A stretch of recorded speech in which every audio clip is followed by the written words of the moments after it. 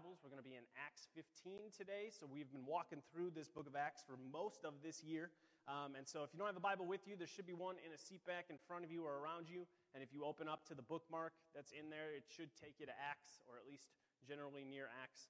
And then you can flip over to chapter 15. And so as you're turning there, I would like to thank, it was really great this morning. Welcome back, Daniel, to lead in worship. Daniel was, we can applaud for Daniel. Yeah, we love Daniel.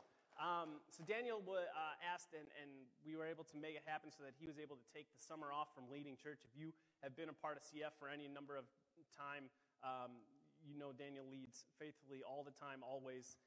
And, you know, when I took a sabbatical last summer, I just disappeared for the summer, and y'all didn't see me. Daniel took a sabbatical and then found other ways to serve our church, because that's the kind of man that he is. He found ways to be up in Grace Place and to still help with the soundboard, and took that time where he wasn't leading and still poured into our church in many ways. But it's so great to have him back up here. And we got through the summer because our church is wonderful, and especially thanks to Reed and his leadership when we talked to, when we talked about Daniel stepping away for the summer, Reed was quick to jump in, put together a schedule, communicate, set everybody up so that we could get through this summer. And it wasn't just Reed, it was Mike and Matt and everybody that helped out. Sarah, everybody, the whole band jumped in and pitched in to make sure that we were able to still worship throughout the summer. But and like I said, Reed did a lot of extra work to make that happen. So thank you guys. Thank you very much. Okay, so we're going to be in Acts 15 today. And I want to start with a little bit of a story. In Roman history, there's the story of a king who was actually a peasant farmer. He wasn't supposed to be a king, found his way to being king. And because of this unlikely appointment, after he becomes king, he takes a bunch of rope and twine, and he basically makes a giant knot, basically a ball of rope and twine and yarn. And he makes this huge ball of rope, and it's actually on his wagon in the castle courtyard. And it's huge. It's bigger than any normal person would be. And he makes it as a testament to the gods, saying, thank you for this appointment to be king. Over time, many years pass. Eventually, the king dies. His son takes over. He dies. This ball of rope and twine stays out in the courtyard. And over years and years, it gets hardened by the elements. Mold gets on it. It starts to crust and get hard, and it just lives out in this courtyard, just this thing that is out there. Eventually, the country falls into a time where they don't have a king. There's no heir to take the throne, and they don't know what to do. And an oracle tells them, the person who can untie this knot, the person who can unravel this mess, that will be the king. And not only will they be king, but they will conquer all of Asia, says the oracle. News of this travels around the countryside, and hundreds, thousands come from all over the place trying to untie this knot. It's a real sword in the stone situation. You got big, beefy soldiers trying to rip their way through. They can't do it. You have crafty thieves who are good at pickpocketing. They try and delicately undo the ropes and follow the strands. They can't do it. You got parents who are real good at untying and tying their kids' shoelaces. They're trying to undo these knots. They can't do it. No one, it seems, can undo this knot. And all the while, the country still has no leadership, has no king. Until eventually, a man shows up in the town, a man named Alexander. And he looks over the knot and he investigates and he spends some time examining it from all different angles. And eventually what he does is he takes out his sword and he just slices that bad boy down the middle. And the whole thing comes undone. And everyone's just in shock. Did he break the rules? Was that allowed? Had no one thought of that? There's a rainstorm that happens, and that town was particularly fond of a certain god that was in control of the rain, and so they saw that as approval, that yes, he's been accepted as king. And Alexander would go on to not only be king, but to conquer all of Asia, and he would take on the name Alexander the Great. It's part of his legacy, his folklore. Alexander the Great undid the Gordian knot. Today's passage in Acts 15 isn't a story, it's not folklore, but it does have a big tangled mess in it. There's a big tangled mess of confusion and chaos, and to untangle the false teaching and the misrepresentations that have happened, a sword is used. A sword that is sharper than anything else in the world, the sword that is living and active. It is the Word of God itself that cuts through and untangles the mess we find ourselves in Acts 15. And that's where we're going to be today. So let's pray, and then we'll jump into Acts 15. Heavenly Father, we thank you for this morning. We thank you for this opportunity to gather, to enjoy you, to celebrate you. God, as we open up your word, as we study your word here, Lord, we pray for the kids of our church up in Grace Place. We pray that they would come to know you, that they would be reminded once again this week that who you are and how you love them and care for them. God, we pray for our Grace Place volunteers, that you would give them extra energy, extra patience, extra wisdom, extra grace as they, not only in teaching your word, but just in how they interact with the kids of this church, that they would show them who you are and how you love them. Lord, I pray for our church that you would continue to strengthen us and bind us together, unite us and help us to lift one another up, to encourage one another, to build one another up as we pursue knowing you deeper and deeper. God, I pray for Holy Trinity Church just a few blocks away and Pastor Kyle, that as you continue to find ways to show them and give them avenues and insights into being able to care for the weakest among us, that they are able to find ways to build up new avenues to reach out and connect with immigrants and with refugees and finding ways to provide counseling, Lord. We pray that you would continue to bless their ministry and bless their endeavors as they seek to find those who need help and help them. God, I pray for us this morning that as we open your word, that we would be encouraged, that we would be challenged, that we would be rebuked where needed, that you would speak to us this morning. God, this is your word. It is living and active. It cuts through everything and reveals truth to us. And so, Lord, I pray that you would give us eyes to see, give us ears to hear, give us minds to comprehend, give us hearts to believe, and give us hands and feet to respond to what you have for us today. As I preach, let the words of my mouth and the meditations of all of our hearts be glorifying to you. We pray these things because of Jesus and in his name. Amen. All right, we're going to be in Acts chapter 15. We'll start in verse 1. I'm going to read a big chunk, and then we'll go back and talk it out.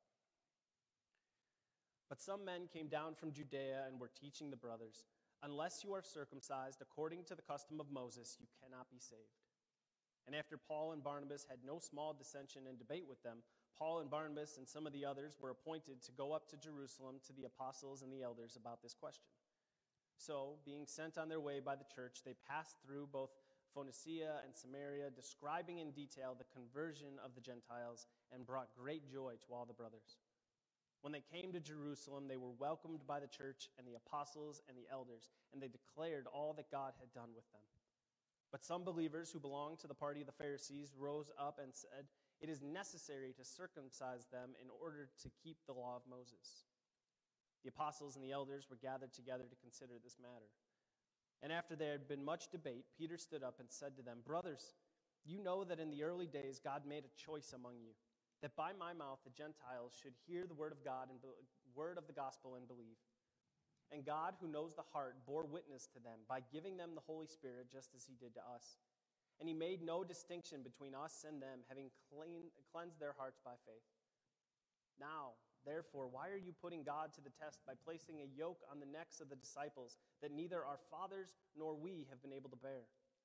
But we believe that we will be saved through the grace of the Lord Jesus, just as they will." And all the assembly fell silent, and they listened to Barnabas and Paul as they related what signs and wonders God had done through them among the Gentiles. After they finished speaking, James replied, "Brothers, listen to me. Simeon has related how God first visited the Gentiles to take from them a people for his name. And with this, the words of the prophets agree, just as it is written. After this, I will return, and I will rebuild the tent of David that has fallen. I will rebuild its ruins, and I will restore it, that the remnant of mankind may seek the Lord, and all the Gentiles who are called by my name, says the Lord, who makes these things known from of old. Therefore, my judgment is that we should not trouble those of the Gentiles who turn to God, but should write to them to abstain from things polluted by idols, and from sexual immorality, and from what has been strangled, and from blood. For from ancient generations Moses has had in every city those who proclaim him, for he is read every Sabbath in the synagogues. We'll stop there. So this morning is about untangling a mess. And so right at the top, we get what the mess is. We have some men come down from Judea to Antioch teaching circumcision is a must for anyone to be a Christian. We don't know who these guys were. We don't know exactly where they came from, but they claim they have some kind of authority to be telling people, and they are telling specifically these Gentile new believers, hey, faith in Jesus, grace alone, by faith alone, in Jesus alone, that's awesome, but also you got to get circumcised. You still got to adhere to the rules and laws of Moses if you truly want to be part of the family of God. That was never at any point preached by Jesus or in these days of the church. And so there's a lot of conflict, a lot of chaos, and a lot of confusion over this. These Gentile believers have come to know grace. They've come to know the gospel. And now there's this other teaching coming in, and they're saying, whoa, time out. We didn't sign up for circumcision. We didn't sign up for the law. That's not who we are, and that's not what anyone has told us. And so with this message, it starts to get around, and so Paul and Barnabas immediately start pushing back, and in verse 2 it says they have no small dissension and debate with them, meaning they went after these false teachers, debating and pushing back and teaching them what it is that the gospel actually says. Basically, Paul and Barnabas say, no, you're wrong. This has never been the plan. Since Christ came, since all of this has been happening, circumcision has never been on the table. Yes, it was a key element, a physical marker of the people of God in Judaism, but this isn't Judaism. This is something new. This is something different. And so there's debate and discussion and a realization that things need to get straightened out, because this can be severely damaging to the church. This is a serious bait and switch that has happened. Hey, come in, grace, grace, grace. Ha-ha, now we got you, and we're putting you under the law. And so they decide, Paul and Barnabas and some others should go up to Jerusalem. They say, let's go, we'll meet with the apostles, we'll meet with the elders, let's get everybody together, let's get on the same page here. We need some clear communication about this. This could destroy the church. Christianity is growing, and there's a need for some order, there's a need for some plans, there's a need for communication, and we've seen that as things have grown, right? When it starts way back in Acts 2, and it starts, and there's Peter and the apostles, and then there's a lot, thousands are coming to know Christ, and they need to start putting in, the apostles need to start putting in deacons, they need to start putting in people to help with distributing food and doing some of the daily tasks. And then even we saw as Paul and Barnabas are traveling around starting churches, they double back and they're starting to put leadership in those churches because there needs to be some order. Our God is a God of order.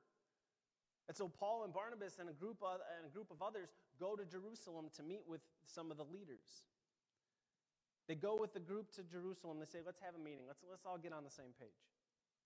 And I love the aside in verse 3 there where it says that on their way, they got this big mission, this big discussion, this huge issue they got to handle. But on their way in verse 3, they stop at some of the churches. They stop and meet other Christians, and they just start telling stories about how good God is. They start just spending time saying, we're on our way, we're going to get this covered, but let me tell you about what God's been doing in our midst and how he's bringing these Gentiles into the family of God, and there's great joy and rejoicing happening. Everyone gets to Jerusalem, finally. And while we've said over and over again, Antioch has really become the hub for the Christians, right? It's become the central kind of meeting place and the place that's sending out Paul and Barnabas to go plant churches. It doesn't mean that Jerusalem still doesn't have some weight and importance to it. It's still the city of God. It's still where God's people are. And for many of these people, many of these guys going up to this meeting, they have these Jewish ties and backgrounds, Paul and Barnabas included. And so Jerusalem still holds that special place for them. It's still home in a lot of ways for them. And so finally everyone gets there. They're welcomed by the church and the apostles and the elders. Everyone gets together. And they get together, and it says in verse 4, when they came to Jerusalem, they were welcomed by the church and the apostles and the elders, and they declared all that God had done with them. They get together, and they talk about how good God is. Hey, I know why we're here. I know we got a big issue we got to talk through. We got some things we need to discuss. But before we do that, let's celebrate what God is doing here because God is on the move. And the whole reason that we're here is because things have grown and things are all over the place. And the gospel has gone so many different places that we need to find a better way to communicate and have some structure. And that's an awesome problem to have. They just spend time sharing stories about what God had done. See, it's important for us every once in a while because life is busy. Life moves quickly. One thing to the next. Y'all, it's like almost the end of September. It's amazing how fast time flies. And in the wise words of Ferris Bueller, life moves pretty fast. If you don't stop and take a look around every once in a while, you might miss it. And it's true. We need to have time where we slow down and just stop and just celebrate what God has done. It's one of the things that when we have members meetings in May and November, one of the things that I make sure that we do whenever we have a members meeting is we have time to just say, hey, let's think about these last 6 months since the last time we did this, and let's just celebrate what God has done in our lives. Yes, as a church, but as individuals. Let's just celebrate and talk about and be thankful for who God is and how he has brought us through another day, another couple of months. It's so important to stop and look back and not be overwhelmed by, I just got to get to tomorrow, I just got to get to the next thing. But every once in a while, take a breath and remember how God has brought you through. And so they talk about what God had done and how he has moved. And then in verse 5, finally, somebody says, okay, it's time to get down to business. There are these believers who belong to the Pharisee party, meaning they were former Pharisees, have become Christians, or might even still have ties to the Pharisee party. And they say, it is necessary to circumcise them and to order them to keep the law of Moses. These Gentiles need to be circumcised. They need to follow the law of Moses. That is how they can be welcomed into the family of God. That's how it's always been. That's how it's going to be. That's how they can become part of us. If the believers who were former Pharisees knew and believed anything, if they held on to anything, it was that they could be justified by the law. It's what their whole lives were built around. The Pharisees clung to the law. They loved the law. They did everything they could to adhere to the law. They built ways and set up rules that said, not only are we going to adhere to the law, but the way we're going to do that is stay nowhere near what the law tells us to go near. The law says, don't go anywhere near. The law says, don't eat these certain foods. So we're not even going to associate with people that eat those foods. The Pharisees were so strict, they clung to. They said, we don't know anything else, we know this. The law is what can save us. The law is what is good. God gave it to us, and it's important. See, I don't believe that these Pharisees that were standing up, they're trying to alienate or keep the Gentiles out so much as this is just what they knew. This is what they knew. This is how they knew to engage with God and be his followers, be his people. And so there was work clearly that still needed to be done in the hearts and minds of many of these believers. They needed to let go of their self-righteous, self-indulgent ways of viewing a relationship with God. Right? I mean, think about when Paul discovers the truth. Paul is on his way to Damascus, and he has that encounter with Christ. And Christ, and he goes blind, and then he goes into the city. And then we saw, and we talked about the timeline, is that Paul spends about 3 years before he really gets into ministry. He spends 3 years studying and praying and relearning and unlearning a bunch of things that he thought he already knew before he could actually go and do what God had called him to do.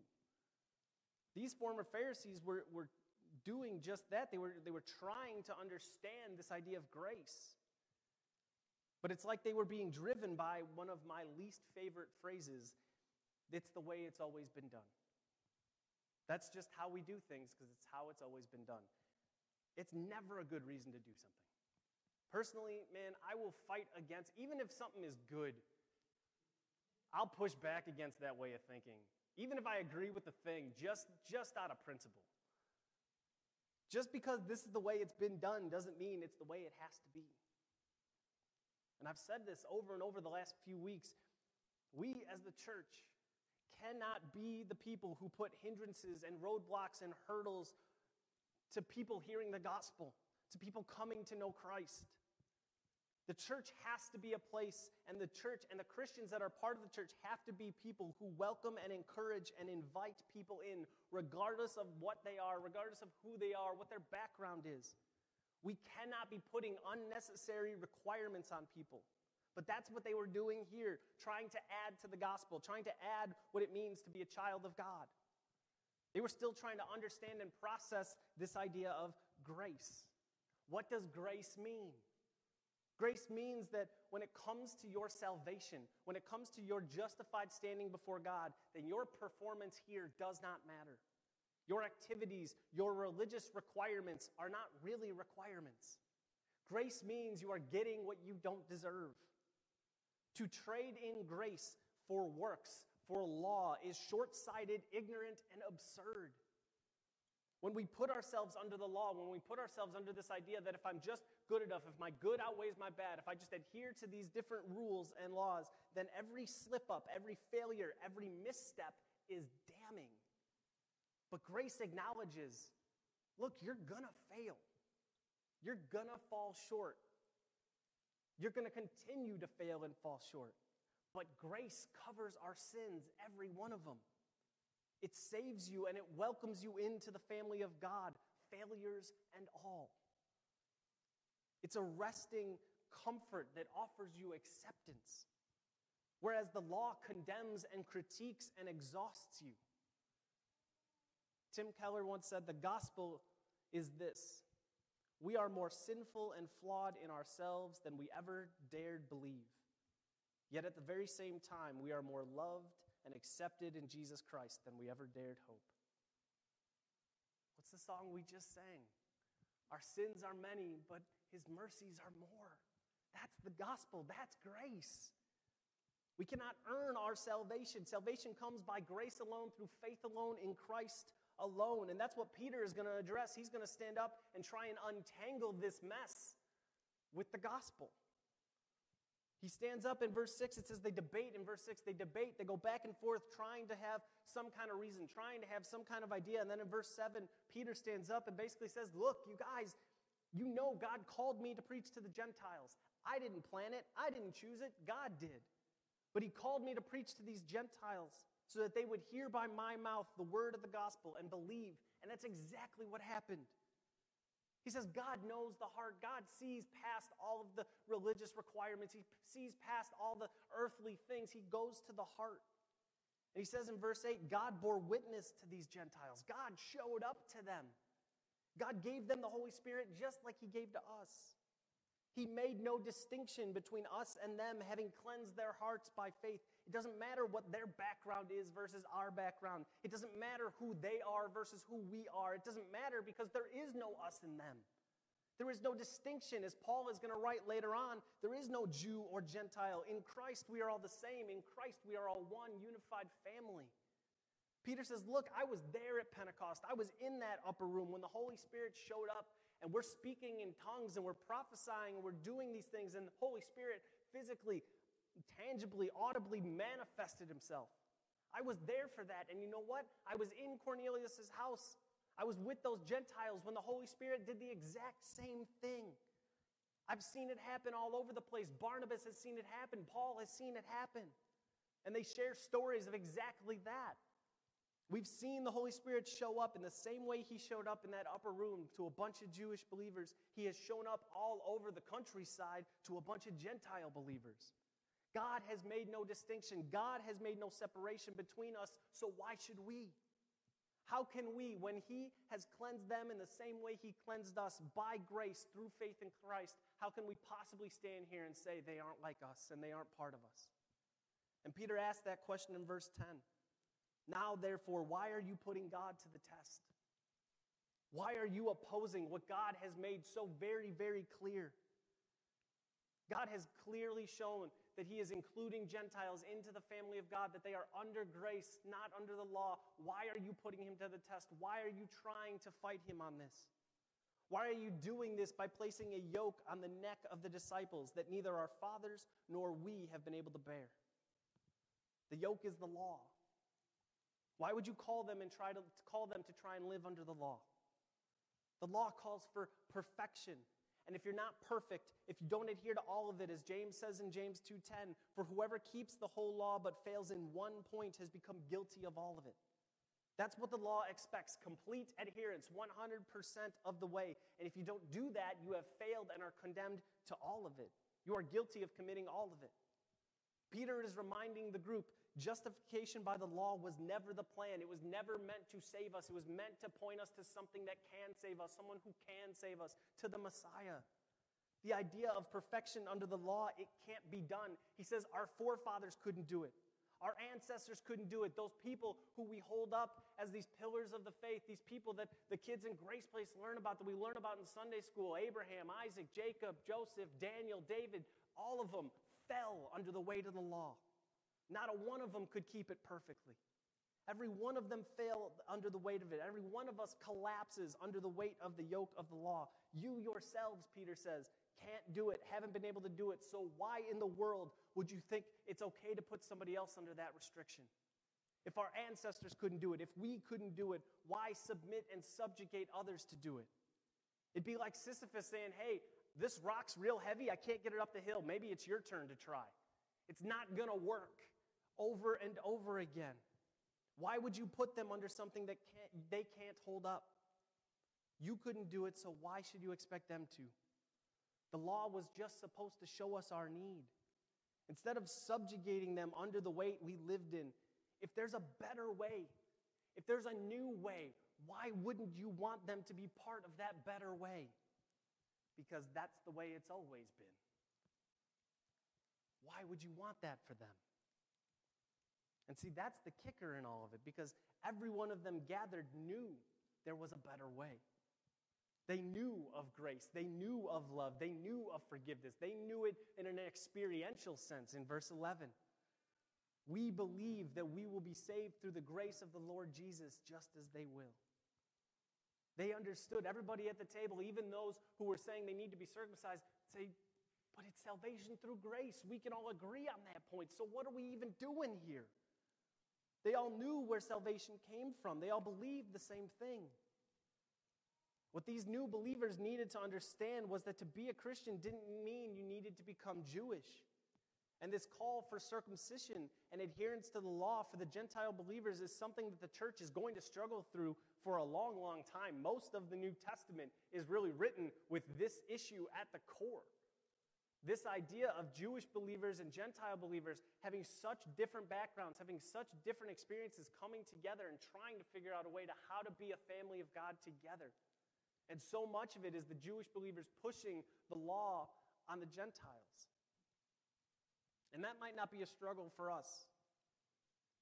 But what we struggle with it is that for many of us who grew up in church, who have been doing things the same way for a long time, somebody new comes in. And somebody wants to change things. Somebody starts asking questions. Somebody starts saying, why do you do things the way you do them? And we're put off. And we're annoyed, and we're uncomfortable, and we don't want to welcome them in because it's just easier to stick with the people we know, the clean, good, lovable Christians that are easy to love and easy to connect with. And we don't want the ones that are hard. We don't want the ones that have baggage with them. We like what we know already. We're comfortable. We don't want to stretch ourselves or make ourselves uncomfortable and have to change things and make room for these new people who do things new and think differently and ask hard questions. We decide we have to make them work for it before we'll really let them into our world. Paul will say in Romans, while we were still sinners, Christ died for us. When we were undeserving and ill-deserving, God saved us. The same goes for every other Christian. We are all under the same grace, and those who are already established believers need to remember that and embrace that grace. Instead of trying to be the doorman at the secret club asking for a password, we need to treat the church and be like doormen at the hotel. Open it wide for anybody that wants to come on in. Somebody welcomed you in, Christian. Somebody told you about the grace of the gospel. Someone showed you the way. Someone treated you like family. Someone said, come and be part. Come, I know something you need to know. I want to teach you. I want to show you. Somebody welcomed you in. Do that same thing for others. We cannot be the roadblock. When Peter finishes what he is saying, he sits down, and Paul and Barnabas start sharing their travel stories about how God had showed up amongst the Gentiles. And eventually they tag in James, the brother of Jesus. And he goes on to make basically the same point that Peter made. Trying to untangle this mess. Peter was untangling this mess using the gospel. James is going to untangle this mess using the Old Testament. James stands up knowing his audience. He's going to point them to the Old Testament to make his point. He knows he's talking to Jewish believers. He's talking to those of the Pharisees who know the Old Testament, know the Torah backwards and forwards. And so James says, look, you want to talk about Moses, you want to talk about the law. Then let's go back and talk about those things. Let's look at the prophets. What did they have to say? Those men, those people who spoke for God. Let's talk about the fact that what we are seeing here with these Gentiles believing and receiving the Holy Spirit, let's talk about the fact that that's been the plan the whole time. That prophets, hundreds, thousands of years before we were sitting at this table, said this is what was going to happen. And when he said that, he didn't go on to say that when the prophets were speaking, it wasn't that God said, all right, I want you to tell them the Gentiles are going to be welcomed in, but they're going to have to become Jews. Rather, he said, no, we're just going to welcome them in. It has nothing to do with the Gentiles becoming Jewish. And so James quotes the prophet Amos, reminding them that God had promised one day to bring unity, to bring restoration to God's house, and a time in which all Gentiles will call on the name of the Lord. And James has got to look around. He reads off that quote from Amos, and he says, isn't that exactly what we're doing here? The Gentiles have received the Holy Spirit. This is what God had intended. This is what God had wanted. And so James adds his voice, going along with Peter and Paul and Barnabas, and says, I don't think we should put a burden on them. I don't think we should put these restrictions on them. But then James does make another point in verse 20. 19, he says, therefore my judgment is that we should not trouble those of the Gentiles who turn to God, meaning don't force circumcision in the law on them, but should write to them to abstain from the things polluted by idols and from sexual immorality and from what has been strangled and from blood. So which is it, James? Are we going to put them under the law or are we not? Are we going to put them under the law completely or are we just going to put them under the law a little bit? That kind of seems what James is doing here, right? He said, I want them to abstain from food polluted by idols or sacrificed to idols, abstain from sexual immorality and from what has been strangled and from blood. Why does he pick those things? What is it about these things? Because like I said, it does kind of seem like he's putting them a little bit under the law. He just said, let's not trouble them, but we can trouble them a little. These four things that he talks about all have to do with ceremonial cleanliness laws in Leviticus 17 and 18. I know you guys love Leviticus. I know you love to go back there and study that all the time. If you haven't in a while, you can go back, read Leviticus 17 and 18, have a nice cup of chamomile with it. It'll knock you right out. It's delightful. Chapter 17 and 18 of Leviticus talk about ceremonial cleanliness and being able to worship and engage in community. The outlier of the four things that he listed is obviously his sexual immorality. Porneia is that word. It's kind of a catch-all for all forms of sex outside of marriage. Specifically here, in relation to Leviticus 18, it has to do with marriages within family relations being forbidden, which is something that for Gentile believers in that part of the world was not a big deal. It wasn't even a thought. You can marry your sister, cousin. It didn't matter who it was. Everybody could marry everybody. And so that's why James says that needs to stop. The other three all have to do with food. These things had to do with social restrictions that would arise between the Gentile believers and Jewish citizens, believers and non-believers alike. The Jews had strict social and food laws that forbid them from eating food sacrificed to idols or that which had been killed and prepped in a specific or not specific way. And so how could the Gentiles and the Jews connect and build relationships if they couldn't eat together? That's basically what James is saying. Look, there are these things that we have Jewish believers, even Jewish Christians, who still hold to these dietary restrictions. How are we going to have relationships? How are we going to have a community if we can't eat together? To share a meal with someone was intimate. It was a sign of respect and care. When Paul writes about the churches taking communion together later on, They did communion very different than how we do communion, right? We're going to do communion this morning, and we come up and we do it individually. We take and eat, and it's part of our service. Back then, communion was a full-on meal. It was like a potluck. Everybody gets together, and it's a full-on, long afternoon into the evening celebration. And it was a meal because meals were love. Food was love. Food was relationship and connection. It was unifying and important. And so this call from the leaders to the Gentile believers to abstain from these things, it wasn't law. They're not saying you have to do this or you're not in. But rather, it's an encouragement that in doing these things, it will benefit your witness to non-believers and build relationships within the church. That's what James says. The law, Moses has been preached in every city all over the place for hundreds of years. There are Jews all over the place. Wherever these Gentiles, wherever the gospel is going to go, there's probably a Jewish community there. And we want to connect with them. We want to make inroads with them. We want to be able to have relationships with them. And if we continue to do these things, if the Gentiles don't have this inroad with them to connect, however will the church grow?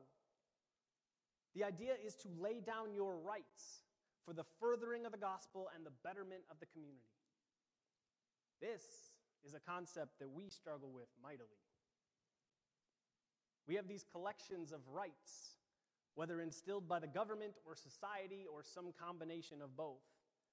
There are these ideas and concepts that really, when you strip everything else away, they boil down to, you can't tell me what to do, you're not the boss of me. I have rights. We as a people, especially in America, are so focused on my rights, my independence, my way of life, me, and it's in complete conflict with the kingdom of God and the message of the gospel. Ephesians 5:21, submit to one another out of reverence for Christ. John 15:13, greater love has no one than this, that someone lay down his life for his friends. 1 Corinthians 10:23 and 24, all things are lawful, but not all things are helpful. All things are lawful, but not all things build up. Let no one seek his own good, but the good of his neighbor. Galatians 5:13 and 14, for you were called to freedom, brothers and sisters. Only do not use your freedom as an opportunity for the flesh, but through love serve one another. For the whole law is fulfilled in one word, you shall love your neighbor as yourself. Over and over, this message is repeated throughout Scripture. Put others ahead of yourself. Submit to one another. Lay down your life. Lay down your rights for the betterment of each other. Put others ahead of yourself.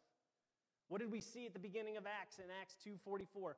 All who believed were together and had all things in common. They were selling their possessions and belongings and distributing the proceeds to all as any had need. They were taking care of each other. This is mine, but you need help. I'm going to give to you. Even though it's my stuff, it's my right. I can do with it what I want. I want to take care of you. I want to help you. Jesus showed us how this plays out in life. Paul writes about it in Philippians 2. Have this mind among yourselves, which is yours in Christ Jesus, who, though he was in the form of God, did not count equality with God a thing to be grasped, but emptied himself by taking the form of a servant, being born in the likeness of men, and being found in human form. He humbled himself by becoming obedient to the point of death, even death on a cross.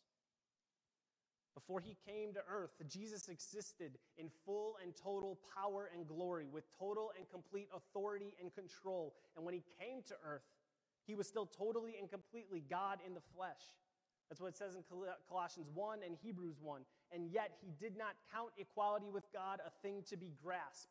This idea of a thing to be grasped is a treasure sought after, a treasure clamored for, clung to, will stop at nothing to get it.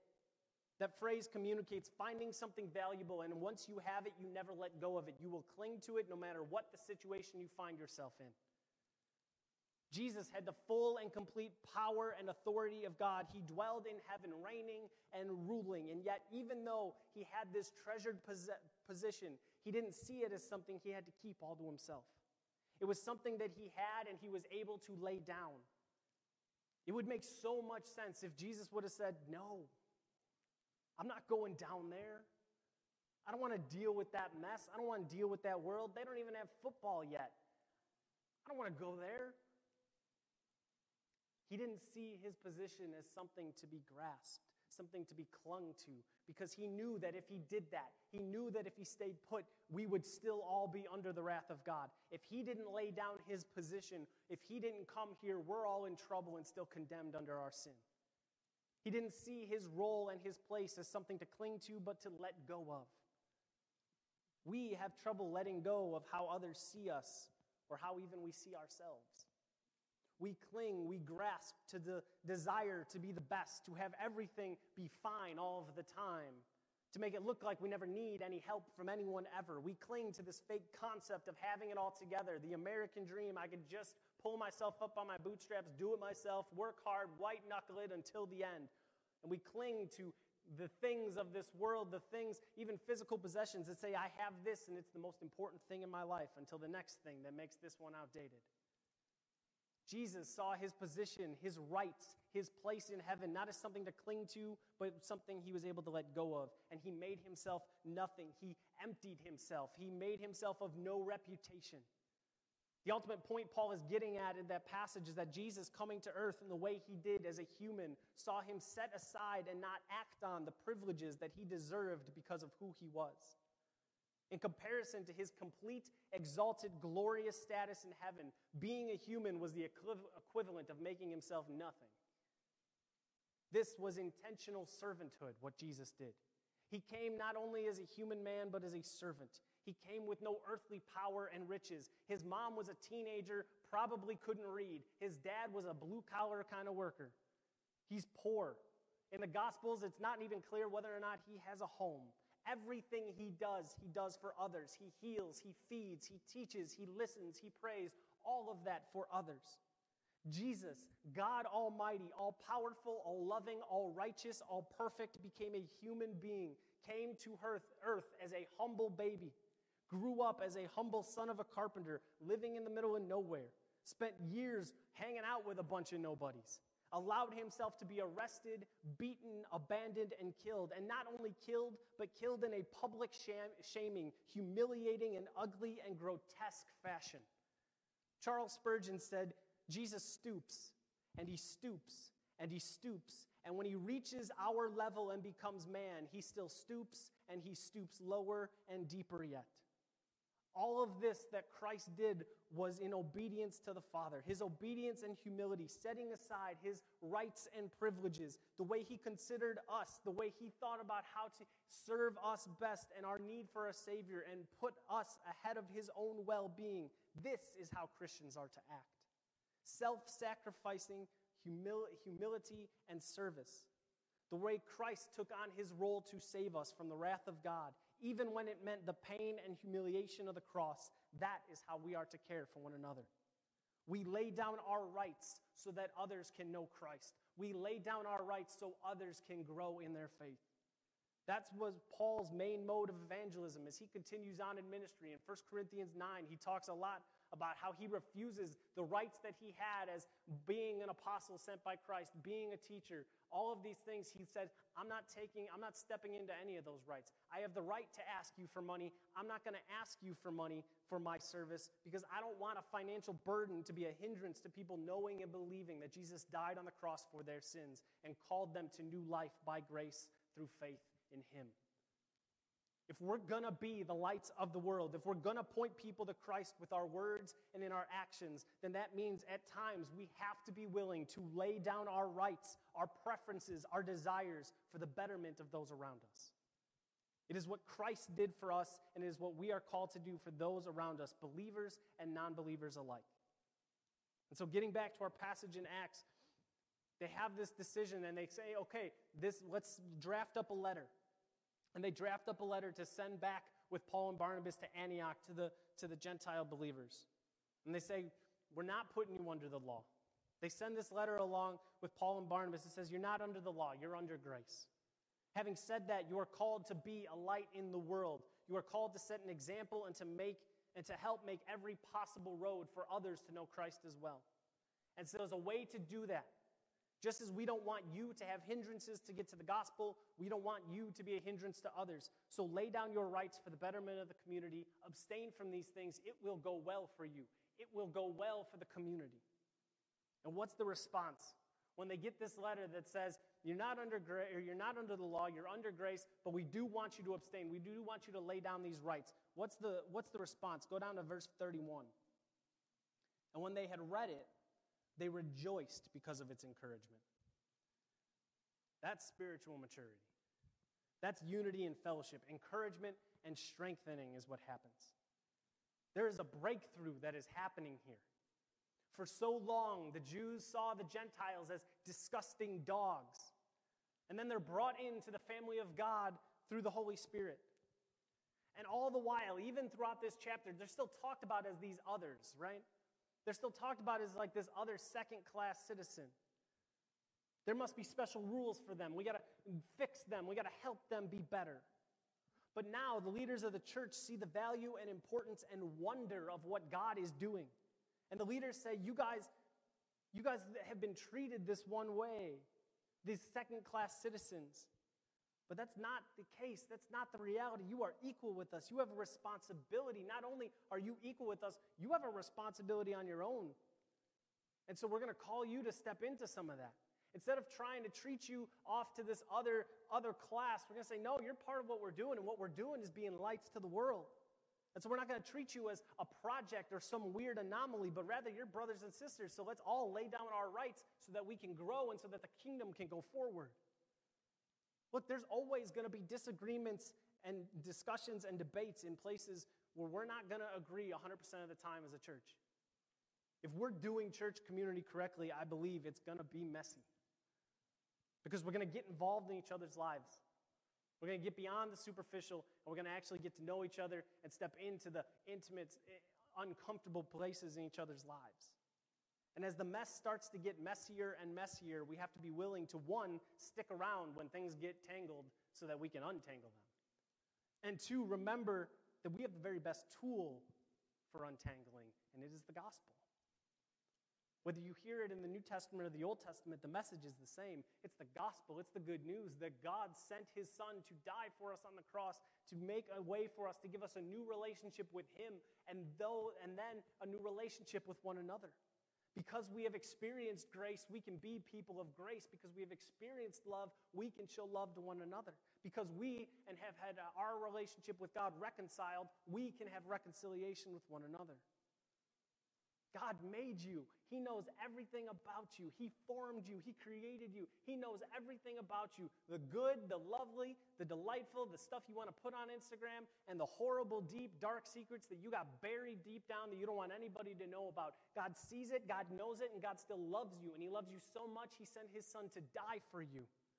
God made a promise, and he kept that promise. He made a promise to send one who would go to war with Satan, and he did by sending his son. And that's what Jesus did, and that's what was accomplished through the cross and through the resurrection. And God made a promise that one day Christ is coming back to restore all that is still broken, all that still needs fixing. God is going to come back and restore and redeem, and we know God keeps his promises. And in the meantime, we cling to and rely on and trust in the gospel, because it makes a way for us to engage in community together, so that with our words and our actions, we might point each other and point others to Jesus Christ, our Lord and Savior. Amen and amen. Let's pray.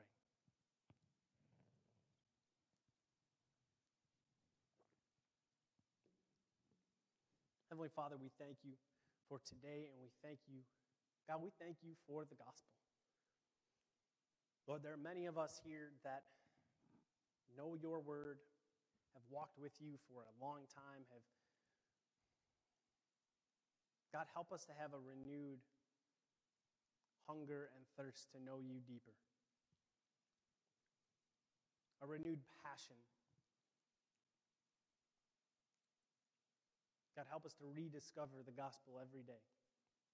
To remind ourselves of the grace, to remind ourselves of the mess we were in and the grace and the mercy that got us out of it. The joy and the love and the hope that is found in the gospel, let that push us and shape us and encourage us.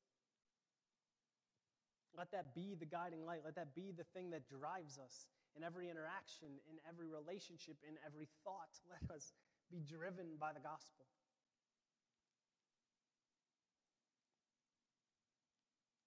God, we say it often here. You made us to be the lights of the world. You didn't give us caveats in that. You didn't give us excuses in that. You said you are the lights of the world. That's what you made us to be. But God, we can't shine without you. God, help us to shine our lights brightly. Give us the boldness to be those lights in this dark world, at school and at our jobs and in our neighborhoods and in our apartments and with our families. God, help us when we have those opportunities, when we have those places where we have a choice of our preferences, our quirks, our wants, our rights. Help us to see the bigger picture. Help us to see how setting our preferences aside can be a way to point people to you.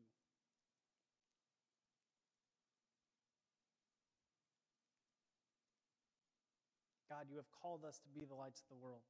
We need your help to do that.